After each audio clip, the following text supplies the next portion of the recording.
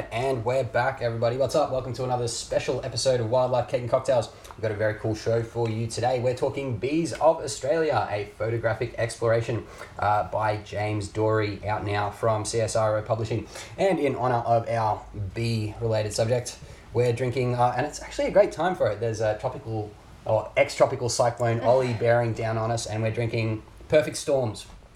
So, yeah, kind of ideal. It's mead and ginger beer, and that's pretty much it. Some ice, and we've also got some nice honey cake.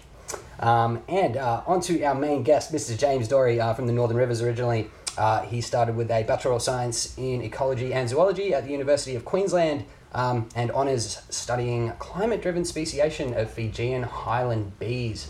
He's currently a PhD student at Flinders University and South Australian Museum in Adelaide, studying the evolution, taxonomy and ecology of Australian bees. He's very passionate about sharing his love for nature, particularly all things tiny and bee-like, as evident in the photography featured in a lot of media, including Australian Geographic as well. Yeah, cool. You can check him out at jamesdoreyphotography.com.au or James Dorey Photography on Instagram, Facebook, and much more. As well as in the subject of our chat today, Bees of Australia, a photographic exploration. There it is. Check it out. Oh my God, it's awesome. By James Dorey, now available from CSIRO Publishing. It's an awesome photographic book. Obviously, not exactly a field guide, more of a table guide. So kind of fits in perfectly with all of our cake and drinks here. Exactly. We're also joined by Olivia Davies, PhD student at Flinders Uni, studying native bees as well. How are you doing? How am I doing? Yeah. Good. Yeah, nice. And you guys, you're both just up here touring with the book. Is that pretty much? Partly. Yeah. So I'm actually doing 3 months of fieldwork up the East Coast and back down again. So this is actually, I'm just here serendipitously at the same time. So book tour / fieldwork. Yeah, exactly. Wow. People say, can you do this? I'm like, well, I don't live there, but I'll be there. Yeah. Very nice. So Olivia's studying heteroplasmy, which is basically multiple plastid genomes and genome variation within an individual species. I mean, sometimes we might think that you have like one type of mitochondria, but I mean, that has its own genome. So even within an individual or within one cell, there can be quite a bit of variation there, as well as Wolbachia, which is an amazing genus of intracellular parasitic bacteria. And like we were saying, pretty much the most common reproductive parasite in the world. Well, you'd think so. Yeah, they're pretty much in most kind insects. of insects and there's a lot of insects. Do they cross over into a lot of vertebrates as well? No vertebrates. No. Just invertebrates. Well, fortunately for us. I'm not a big fan of intracellular parasites. No. We probably don't want them to. I know up here, at least in Queensland, we're mostly familiar with the Wolbachia pipientis strain. There's a lot of work kind of done for controlling Aedes aegypti, the vector moth for malaria and that kind of stuff. So. Yeah. Pretty interesting stuff. There's a lot of Wolbachia infection in bees as well. Yeah, heaps. Surprisingly. Yeah, right. And does it have much of an effect? I understand that there's some pretty cool, I guess, like the feminization and male infertility, and they can do some pretty cool stuff where infected sperm can no longer infect or no longer fertilize uninfected eggs and things like that. Yeah, they do really weird things. It depends on the host and on the strain, but we don't really know enough about it, and it's hard when you don't have a species that you can rear in a laboratory like most bees, like maybe honeybees, but honeybees don't seem to have it, but native bees do, but we just can't really breed them up in a laboratory to see what they're doing, but they've got to be doing something, because there's just so many that are infected, and it's huge, like a population-wide infection sometimes. And if everybody has it, it has to somehow spread very quickly. Yeah, fascinating. So what exactly is kind of your goal at the moment with the PhD? Are you just trying to sequence and find out a little bit about the species of Wolbachia that are out there? Or? So we have an idea that this heteroplasmy, so there's in this one particular species, they've got 2 different type of mitochondria, and then they've got 2 different strains of Wolbachia. So we think there's some kind of relationship happening there. So I'm mostly focusing on that for my PhD, that species, that host and those interactions, and then some of the related species to see if this is a really common interaction in this group of bees, or is it that it's just something weird happening with that one, and then all the others have their own thing going. Yeah, very cool. So you're sampling for that up here as well on along the way, or? Yeah, we're getting whatever we can. Yeah. So that's my little bit, but Yeah. everything else is James' bit. Yeah, Ballback is really cool, and I think a lot of people just kind of ignore it because it's confusing. It is. Yeah, is they don't want to do it. confusing. It's like, I want to have my little model system. Yeah. I don't have to worry about this weird bacteria that lives inside big Yeah. cells. Well, look, parasites is hard enough, but then a parasite that lives inside a cell, a parasite that lives inside a reproductive cell, like a sperm or an egg, Yeah. and can mess with the reproductive cell, like things And you that, can't culture it Yeah, or things- isolate it, so yeah, it's tricky. Yeah, no, that's very interesting though, fascinating stuff. Yeah. Well, look, we better move on a little bit onto our main topic. But first of all, I guess I got to kind of admit a little bit of ignorance when it comes to Australian bees and bees in general. I know a little bit about like the Trigonia and the Australoplebia, honey producers, right? Yeah. So social bees as well. Yeah. And of course we know about Apis mellifera, which is the common honeybee. But I guess, and as mentioned in the book by Tim Hurd, most bees are actually not social animals. Yeah, that's right. So the bees that everyone kind of knows, like the honeybee or the bumblebee, Right. and especially in Queensland and Sydney, a lot of people talk about the stingless bees.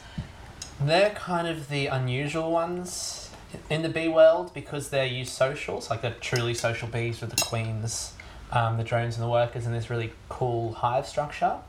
And as you just said, and as Tim wrote in the book, most bee species in Australia and the world are either solitary or semi-social.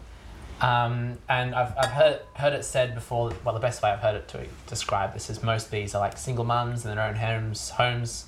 They bring on food and build the structures and do everything themselves, and how well they go is how well their young go. Right. And then there's semi-social bees. So, for example, the bees that I'm working on for my PhD and that I worked on in Fiji, Homolictus, the semi-social, and you can kind of think of it as single mums house sharing.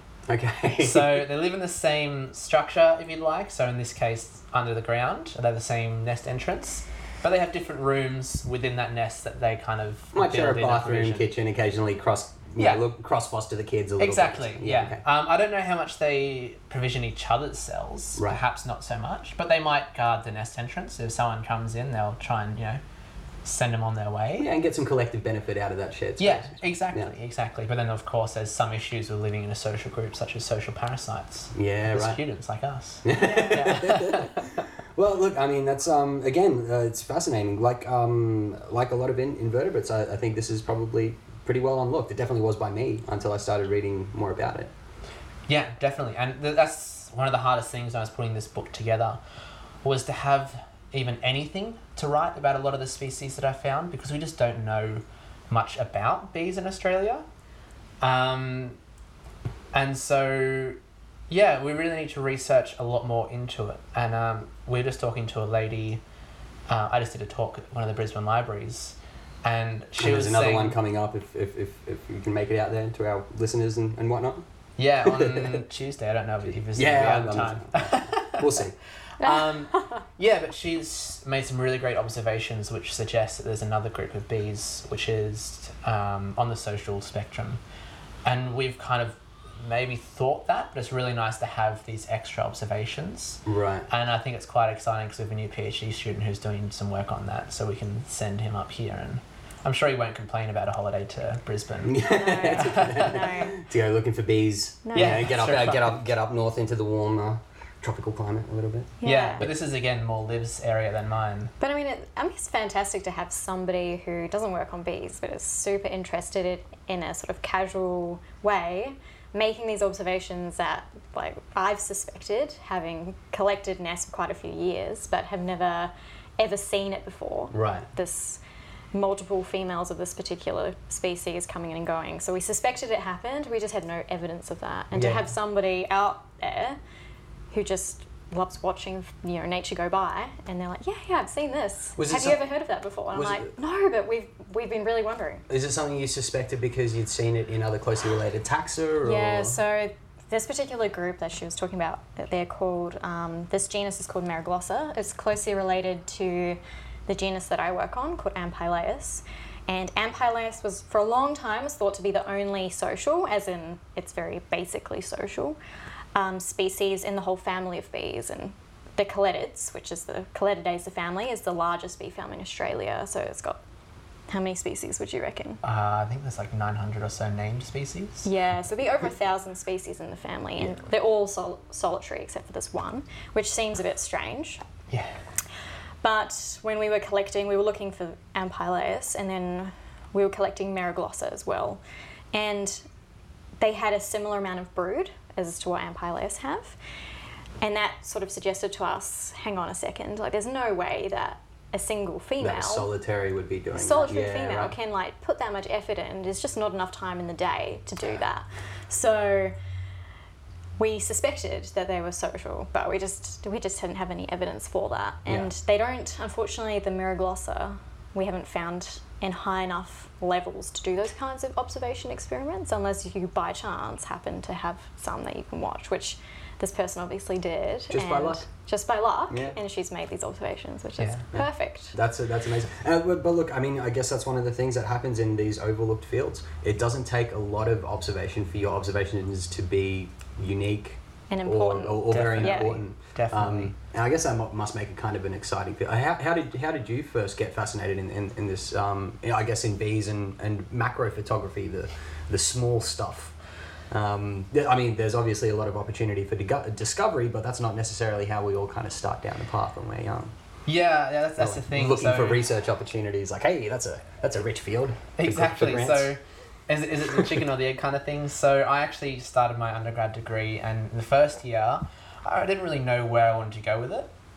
So I was interested in plants, animals in general, so mammals, fishes, that kind of thing. Ecology overall. Yeah, definitely ecology overall. And I remember sitting down with a what do you call it? The guy who helps you choose your courses in your degree. And he said to me, "Oh, do you want to do insect science in second year?" I'm like, "Oh, no, I'm not that into insects. I know I don't want to do that." Anyway, later on, I think that year or just early the year after, I bought my first second-hand macro lens and opened Pandora's box. I started taking photos of insects and especially parasitic wasps. Right. So I know a lot of people aren't very excited about the prospects of wasps, let alone parasitic wasps. But thankfully, the parasitic wasps aren't as angry, stingy as a lot of the social wasps. Yeah. And they're really hyper-diverse. So we think they are, now at least, probably the most diverse group of animals in the world. I guess the term parasitic wasp sounds like they're coming to get you, but really they're parasitoids of spiders and other animals like that. Yes. That they lay their eggs in, correct? Exactly, yeah. And we use them a lot in biocontrol, for example, controlling, pests, especially Lepidoptera, so moths and stuff like that would eat, for example, cotton or go into macadamias and stuff in this area. So they're really good, so we can use them to reduce our pesticide use, especially if we use an integrated pest management kind of approach. Very cool. But then I took on insect science, of course, and there was a assignment where you had to go and collect a whole bunch of insects and make, a scientific collection. And I ended up collecting, I think, about 33 different species of native bee on a single tree at the front of my home in suburban Brisbane over a few days. And I was like, holy hell, I'm living in this city and there's this massive diversity of bees around that I would never have known. I mean, before that I knew the honeybee. I'd started to learn about blue-banded bees, which everyone sees around quite a lot because I think they're large, they're pretty. But yeah, I think the blue-banded bee, it took me a while to actually find because I was finding all these other really awesome tiny little insects, and I was hooked from that point on. That's incredible. We talk about having high reptile diversity here in sort of southeast Queensland, where there's like 30-something species of snake, and we're like, oh my god, 30-something species here in southeast Queensland. And you found those on one plant? Yeah, one plant. Yeah, wow. And they wouldn't have caught all of them, obviously. Right? Yeah, no, there would have been plenty more. I mean, take that tree upside down and shake it and see how many invertebrates come out. I mean, exactly right, and that's it. So I was only keeping the bees, but there were wasps, beetles, flies, bugs, everything else. It's nuts what comes to a tree and what a single flowering tree can support. Right. Yeah. And from there, on through, I guess, the macro photography journey onto Fijian highland bees. That's how did you get onto that for an I thought it was a bit of a natural progression. No, it's actually it was with this book. So I took a 3-month road trip around Australia, collecting bees so that I could get some from each state. And one of the places I went to was South Australia, obviously, and I went to the museum there, and one of my supervisors, I don't want to live supervisors, Mark was like, oh, I work with this guy, Mike Schwartz at Flinders Uni. You should meet him when you're here and maybe you can talk about an honours project here. And so I did, and then I came back and I was working on the book and I was thinking about where I wanted to go. And the project that I could do with them was obviously in a different state, which would be a nice experience, and also the project was in a different country. And that country was Fiji. And so I thought to myself, well, I could do my honours up here in Brisbane and stay where I am, where I like it, or I could go to Fiji. And so I went to Fiji. I think that's a solid move. Yeah. And Liv's come along as well. So when I was doing my honours, Liv was one of the demonstrators there, and now I'm going back as a demonstrator as well. Yeah, wow. That's awesome. Yeah, it's really fun. It's a really cool project, a really cool thing to be able to bring 30 students overseas in the undergrad. Right. So you've done that tour to Fiji as well? Yeah, I've done it twice now. So basically you just take a whole bunch of keen, ecology-focused undergrad students and some honours students along, and we cart them around Fiji, collecting whatever we can find. Is it largely entomology based, or are you doing a bit of everything? Yeah, so there are projects that go over for birds, but we specifically go over for pollinators. Yeah. Things would well back you around. Hopefully. It's very Justifies me going. Well, look, we should get onto the book, but let's just quickly, just for our audience, for people who are a little bit lost, what is a bee? I guess we should have a bit of a rundown. And correct me if I'm wrong. They're in the class Insecta, the order Hymenoptera of insects with two membranous wings, slightly connected. They are within the Hymenoptera. They're in the superfamily of bees and wasps of Apoidea, and within that, bees, I guess, are a clade of about 7 families called the Anthophila. Don't look at me. No, I don't speak Latin or Greek or whatever it was. The origins. Either way, it includes 7 families and some 20,000 species at least. Yep. I'm sure that's an underestimate. Because, totally. Yeah. Again, as we said, now here in Australia, much more than just the Trigona and Astroplebia, the little black native honey producers. For you guys who can see, even that thing on the cover is actually a native bee, right? Yeah. It's and that is just an absolutely incredible macro photo. And that is mostly what you're going to find in this book. The photography through this thing is incredible.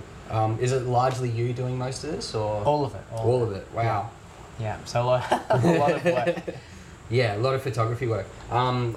First of all, I guess absolutely incredible. And like we said, while not a field guide, it really kind of demonstrates and celebrates a lot of the diversity that you find out there, I think. Definitely. So to go back to your first question, what is a bee? Yes. Bees are essentially vegetarian wasps. Okay. And that's biology, so of course there are exceptions to this. So you mentioned the Trigonia. Yeah, so there's a couple of species in one genus in South America, which is the exception to the rule because it makes meat honey. Meat honey. Yeah, So they go gross. and collect carrion, and I don't know what they do to it. They put it in little pots, like our bees put little pots and make nice honey. They put gross meat in there. Presumably they feed it to the young. I don't know if we can eat it or if it tastes bad or if they mix it with sugar. I don't know. Are the Trigona pretty much similar in that they collect carrion as well, or No, not here. not here? No. Oh, just in South America. That's just South America. Just the That's two just South- species. Okay. All Yeah, right. and I don't know a lot about them, but I want to know more about them because I think that's really fascinating. Yeah.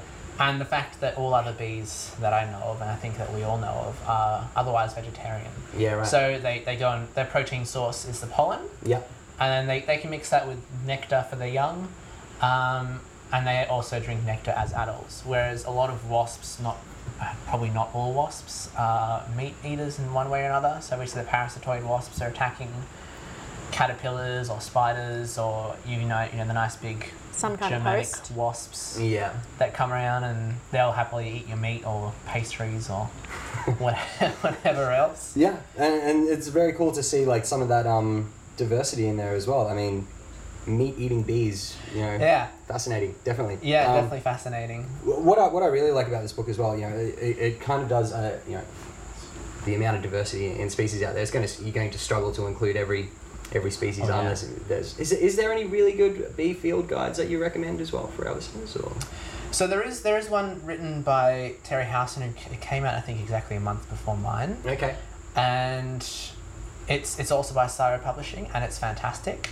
I think he must have spent something like 8 years making it, because I actually went and visited Terry when I was making my own book. Right. And he was so helpful for me when I was over in WA. Yeah. And I think he was at the 5-year mark when I was there, and it's 3 years later. Wow. So 8 years, but this guy's got a lot of experience with native bees. Yeah, He's obviously very passionate about that and sharing it as well. And well, I guess to do a taxonomic book like that would really take so much work.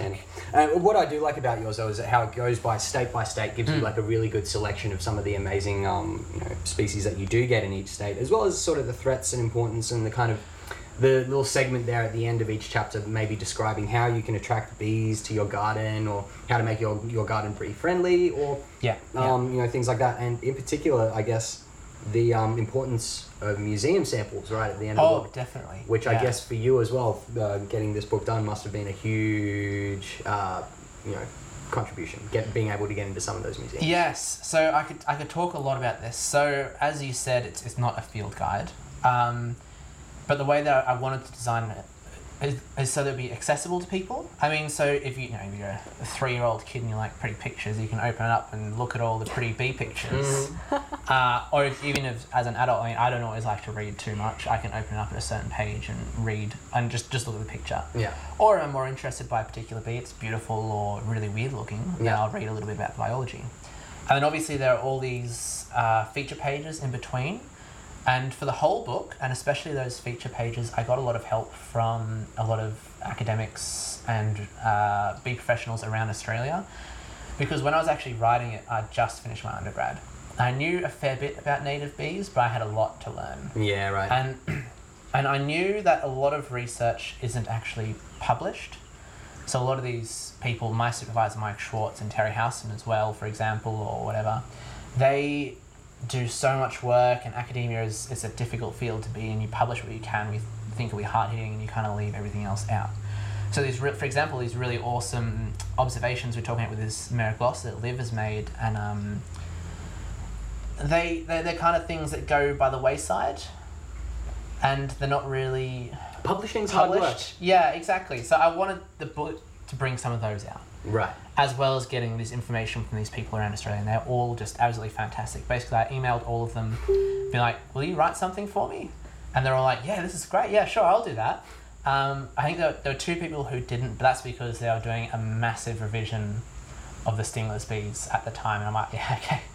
Fair enough. They're busy on their own little challenge there at the moment, yeah. Yeah, definitely. And dude, like you said, there's some really cool information there. There's the photos in there as well. But what I really like that kind of helps to, I guess, tie it into reality a little bit is a little silhouette. Oh yeah. On the corner of a lot of the photos. So you'll have this amazing macro photo where you can see the tiny little bristles and hairs on one of these, phenomenal native bees, and in the bottom corner of the page.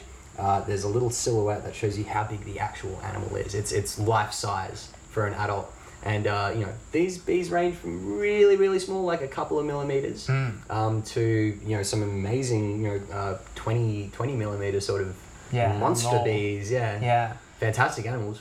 Yeah, no, that's it. And actually, I think a lot of people don't realize that, and I realized at the talk today I should have pointed that out, because often you're looking at these bees and people just assume they're at the same size as a honeybee. But yeah, like they can be down to 2 millimeters or less, and they get above 20 millimeters. Lots of people say when I show them things, that's a fly. Yeah. Or that's a wasp. And I'm like, no, it's a bee. I know. Yeah. And they're like, no, you don't. Yeah. That's a fly. I know what a fly looks like. Right. So what is the difference between a fly and a bee? Hymenoptera versus Diptera, correct? The flies and the Diptera? No, you do it. All right. So you're the bee. Okay. So, Hymenoptera is the order that obviously the bees, wasps, ants, and sawflies are in. And I think Diptera is not? Diptera is not. Diptera is a completely different order. So the defining character for Diptera is that they only have 2 wings. Which includes the flies. Yes. All flies Or Diptera. flies. Yeah. And all Yeah. Diptera are flies. Yeah. So it's a really great character because flies are hyper diverse and they like to mimic things. Yes. So there's a hoverfly, I think, that mimics honeybees Yep. Wow. here. But it only does it with a single pair of wings. Yes, Yep. exactly. Yes. And there are heaps of Yeah. flies that mimic wasps. We found one yesterday, day before, that was mimicking a beetle. Oh yeah, that was really weird. That was weird. That's I'd awesome. never Yeah. seen anything like it before. Wow. Yeah, they mimic heaps of things. Flies are really diverse and they're kind of cool and kind of annoying, but Yeah. Like a Yeah. lot of small invertebrates. You know, very, Yeah. very cool, but also sometimes a bit of a yeah. Well, mostly the ones when you're out trying to sample in the desert and you're trying to Yeah. have lunch and you've got 100 flies trying to get into your mouth as well. I mean, Like, I like... crawling around the mangroves, you got a million midges on your face or something. Yeah, that's Yeah. exactly right. I don't need that much more protein, right? I can get Yeah, it from yeah. other sources. Yeah, I don't need to eat absolutely. flies. Yeah. Well, look, as you mentioned, there's some amazing diversity and you know, some amazing sort of evolutionary radiations in Australian bees. What are some of the I guess cool species for you? For me, just going through the book, obviously a lot of this stuff is new to me, but let me get this right. Thyricus warunensis. Thyreus warrenensis. Thyreus warunensis. Yeah, and I'm which butchering that as well. yeah, but it's amazing. It basically looks like a reverse Dalmatian. Right? Yeah. It's like a black fly with beautiful, very rounded white spots. It's absolutely an incredibly looking animal, and tiny again. That's probably the favorite of mine from the book. Do you have like a favorite bee? That's a It weird question. changes. But there's so many of them. Changes. Yeah. It changes. Yeah. Depends on the weather, you know, how I'm feeling, Yeah. time of year. No, so what you're describing, the common name is a cuckoo bee. And for your listeners, I suppose, everyone knows what a cuckoo bird is. It goes and lays the eggs in another bird's nest and makes the parents raise them. Right, it's a brood parasite. Yes, Nest parasite, exactly. yeah. So these bees do the same, and that one I believe parasitizes the blue-banded bee, which is one of everyone's favourite garden bees you see around quite commonly. But yeah, they get me really excited because they're not quite as common and they're really pretty. Yeah. So there's one on the east coast here called the neon cuckoo bee, which is near the front, I think, in the preface. And they're just gorgeous, incredibly blue colours on this almost matte black. They're stunning. And I was just, like, as I was telling you a bit earlier before the interview, I found my first megachylid cuckoo bee. And it's really cool because I think they do a very similar thing. I haven't researched them too much because I only just found my first one a couple of weeks ago. I'm always finding a new bee genera, it's exciting. And they look really similar to Warunensis, that kind of black and white coloration. I really wonder what convergent evolution might be going on there. Yeah. So they're cuckoo bees of two different bee families. So they Yeah. do the same thing. Yeah, They're right. parasites of nests. Well, but maybe two they're different trying families. to imitate something that isn't quite as much of a brood parasite. Maybe they're trying to look like a little lady beetle or something and sneak their way in. I wonder, or maybe it makes it harder for the hosts to see them coming in, for example. I'm Right. not sure. Because the Apidae ones, so Thyreus, I understand that they're blue-banded bees are really fantastic flyers. You see them go to the flowers, they're super quick, they'll hover and shoot between flowers. Yeah, they're very, Yeah, right. very Zip, zip, zip, accurate zip. compared Yeah. to honeybees. And the Thyreus species have to follow those bees back to their nest.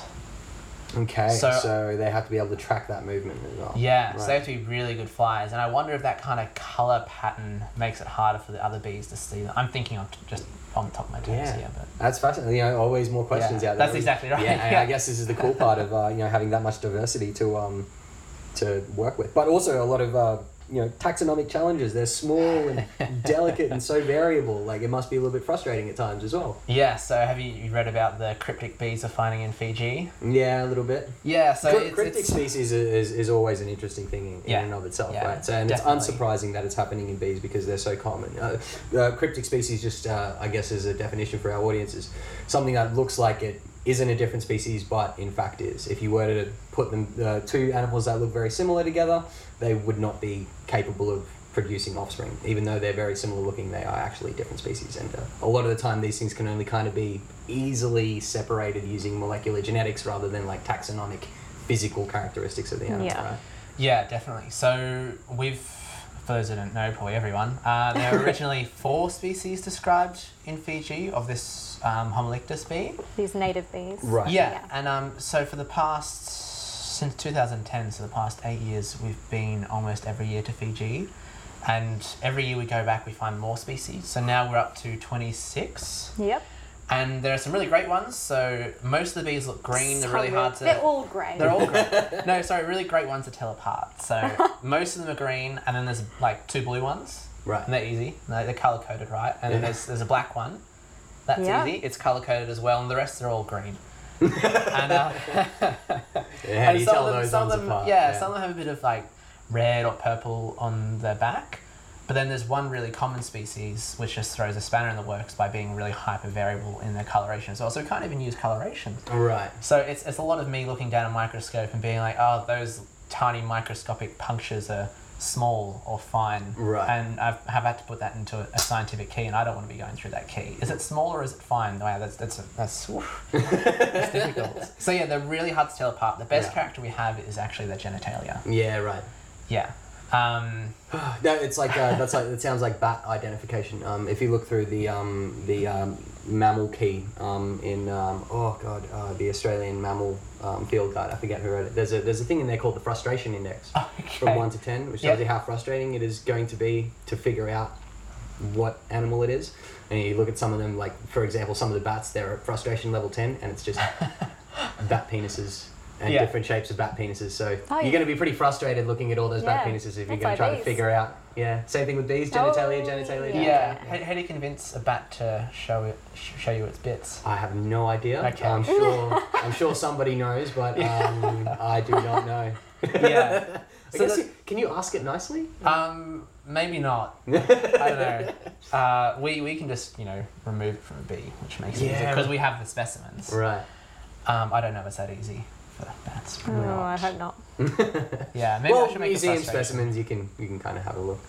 Yeah, that's true. Yeah, that's true. I'm glad. Well, bats are kind of the same thing. They're like hyper diverse for mammals, aren't they? Yes, especially microbats as well. Yeah, the microbats are hugely diverse. Oh, they're super cute too. Yeah, absolutely. In an ugly way. Yeah, but I mean, again, do a very important job in mosquito control and insect control. Exactly. Very, very cool. I love microbats. So, look, obviously, a lot of cryptid species, a lot of new species being discovered with genetics, a lot of opportunity for discovery for future bee scientists and people interested in invertebrates, right? So much room, and there's so many people coming in to science now and looking at native bees because it's funny because everyone's talking about colony collapse disorder, and it's generated a lot of interest in native bee research as well and how native bees are going. Honeybees are probably fine, by the way. they're a cosmopolitan species. It's almost everywhere it's cultivated, and it's probably invasive in a lot of places it lives. Around the world, there's probably a lot of native species that are probably doing less securely as without a doubt. Yeah. So, for example, it's really there's one of the bees that we found in Fiji. So I think they collected 8 specimens in the 60s or 70s. Wow. And we collected 2 in 2010. And they're only on one mountaintop, and we've been back every year since, and we haven't found any more. Yeah, wow. So... potential climate impacts there or something like that. Exactly. So those species might well be extinct. Well, look, that's, I guess, a good segue onto, why native bees are important and what the threats are at the moment. I guess, as we mentioned, climate change is a huge one, but there's also your typical threats of habitat loss and climate change and exotic species, and I guess all of those multiple stresses combining to put pressure on them. Yes, that's exactly right. And Matt Elmer wrote that section in the book for me, which was really nice. Yeah, there's a lot of these are covered in this fantastic book in those end segments, which is really awesome. And hopefully the book gives you a good intro into bees, and you'll learn a lot more. So the job that bees do, obviously for us, they pollinate our crops, and there's a huge focus on the European honeybee for that, and that's one of the main reasons it's been brought around the world, as well as for honey production. Yeah. And they're quite good at pollinating, especially those European plants that we like to grow, and a lot of the crop species. But the role that native bees play in crop pollination is not as well understood. There's more and more research into it, as I said, because there's more interest because of the colony collapse disorder that was happening overseas. And so it is becoming apparent that native pollinators play a part in pollinating crops, and often it's even just having a different functional group coming in to pollinate the same plant can increase the seed set and the quality of fruit. Right. And this is very new research in Australia, a lot of the time, how native bees are helping. But then obviously what people don't think about a lot of the time is how native bees interact with the natural environments. Obviously they're pollinating all the native plants. So outside of that agricultural setting, I guess that's super important is to know that there's many plant-specific pollinators, right? Many species that are fairly specific to a certain group of plants. Yeah, there can be. It's probably more of a rarity than a general rule. But it's certainly the case. I think a lot of your bees are very specific to Myrtaceae, aren't they? A lot of the collectors. Some whole families or subfamilies can be very fussy about. I mean, sure, there's a what lot of they want. generalists. Pollen is pollen for a lot of them, no. but not so much. Not so much. Nectar Yeah. is nectar, pollen's not pollen. Oh, right, yes, of course. Yeah. Pollen is the protein, nectar Yes. is the Pollen sugar is a part. bit of a challenge. Oh, I got those yeah. backwards all the time. Okay, yeah. Yeah. So pollen is the protein part, and Yeah. that's, of course, hugely variable. Yeah. Yeah, and it's tricky to digest, and Yeah. you got to somehow get your little baby bees to eat that too. So Yeah. getting it into a way that they can digest is always, it's like feeding baby birds. Yeah, you know, right. there's some sort of like digestion things that have to happen before they can Yeah. properly be independent with those nutrients. So So yeah, that so they protein seem to be digestion fussy. is probably kind of one of the diversifying factors. Could be. Very, That's very well could be. Yeah. that's a very new thought Yeah. in bee research. So Yeah. yeah, I guess there's plenty more bee research to So oh, much. we know less than what we don't know. Yeah, that's for sure. And I guess that's a lot of the invertebrate field, right? But Yeah, Oh, yeah. yeah. And but we can't put all the blame on bees because a lot of plants specialize to attract certain bees. A really cool example is buzz pollination. I don't know if you've heard of it before. right, Yeah. harmonic, yeah. Yeah, so basically some plants hide their pollen resources, I suppose, behind this mechanism where a bee has to go grab onto the pollen producing part and buzz. And At a it's really certain cute. frequency or Yeah, pitch even to get exactly. the pollen to release. Yeah. So yeah. there's a really cute movie, I think Katja Hogendoorn did it from Adelaide maybe, where so basically like bumblebees do it and they'll grab onto a flower and they'll vibrate the wing muscles and they go "Vzz," Yeah. and the pollen shoots out, and then I think it was Katja, she did the video of the blue banner bees doing it and Yeah, they right. headbang instead. Oh, really? Yeah, and I think someone superimposed like some metal over it or something like that.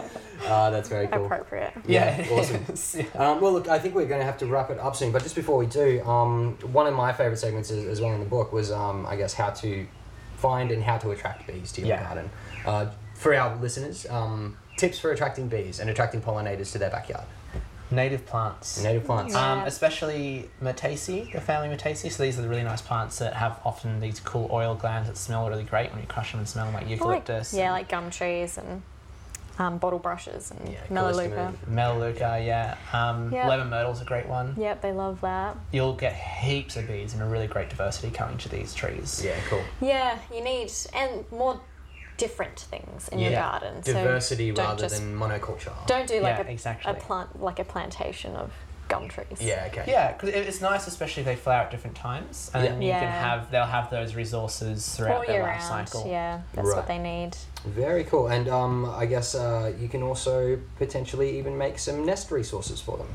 Yeah, definitely. So a lot of people really like to make bee hotels, and you're probably, I don't know how much it really helps the population in the area, but it's a really great way to see how native bees nest and see which bees are in your area. Mm-hmm. The only downside is it can bring in more parasites. Yeah. For example, parasitic wasps. But this being said, a lot of those parasites are natives as well. So I mean, And important for the ecosystem. Yeah, Yeah, they have exactly. their roles and functions. but yeah, bee hotels are really great, especially because you can just chuck them up in your garden, especially if you have the floral resources around, and see the bees come, see what they do, see how they interact. There's a lot of really cool stuff happening. And how does somebody typically make a bee hotel? Heaps of different I would ways. just say Google it. Yeah? Yeah, Google there's is the plenty best of way to it. go, Yeah. So there's Yeah. a lot of different designs of Oh, grounds. yeah. And Heaps. you You basically can just get- need to make a little bit of You can be raised as structure in general. You need things with holes in them, but Yeah, okay. basically you can be as creative as you want. Yeah, It's cool. more about the size of the hollows that you're making. That's really it. What Right. they're made out of doesn't seem to matter very much. Okay. They'll the bees in your area will pick and choose what they like. They'll let you know. They will. Yeah. Kit Prendergast in WA, she's made a little PDF, I think, of how to build certain native bee hotels, Yep. All right, very cool. which should be good. Nice. Yeah. All right, and again, all of those details are in the book, Bees of Australia, a photographic exploration by James Dory, and that is available now from CSIRO Publishing, and I guess all good book retailers out there. Guys, I think that's pretty much it for now. You can check out James Dory at jamesdoryphotography.com.au or at James_Dory_photography on Instagram and more. Where else can people get your book or check out your work these days? Get the book is pretty well everywhere. All the bookstores I've walked into so far have it. You can get it online, your favourite book sale retailer, I guess, or Saro have them online as well. And to check out my photos, I have a Facebook page, which I don't work on well enough, and I also have Instagram, which I also don't work on well enough because I'm doing my PhD all the time. And of course my website, which I also don't work on enough. Yeah. Excellent. And you can I guess if you are interested in these guys' work, you can follow them at South Australian Museum or via the University of Flinders, the Flinders University in Adelaide. Yeah, and our lab also has a Facebook page and A website. a website which probably isn't With worked on enough as well. Gardner Schwartz. Gardner Schwartz Lab. Gardner Yeah. Schwartz Lab. Wonderful. Yeah. Yeah. Google it and check them out. all So on it is there. out now from CSIRO Publishing, Bees of Australia, a photographic exploration. You can check it out and check out CSIRO Publishing on Twitter, Facebook, and social media, and much more. And I think we're going to finish off our cocktails and our cakes, and I know a cocktail. yeah, well, we'll see if the weather opens up, and we might even get out there and see if we can find some more wildlife. Yeah, that'd be cool. That'd While be we got nice. you guys up here. Yeah. All right, no worries. That's it for now, guys. Plenty more wildlife cake and cocktails on the way. We'll be back with you shortly. Cheers, folks.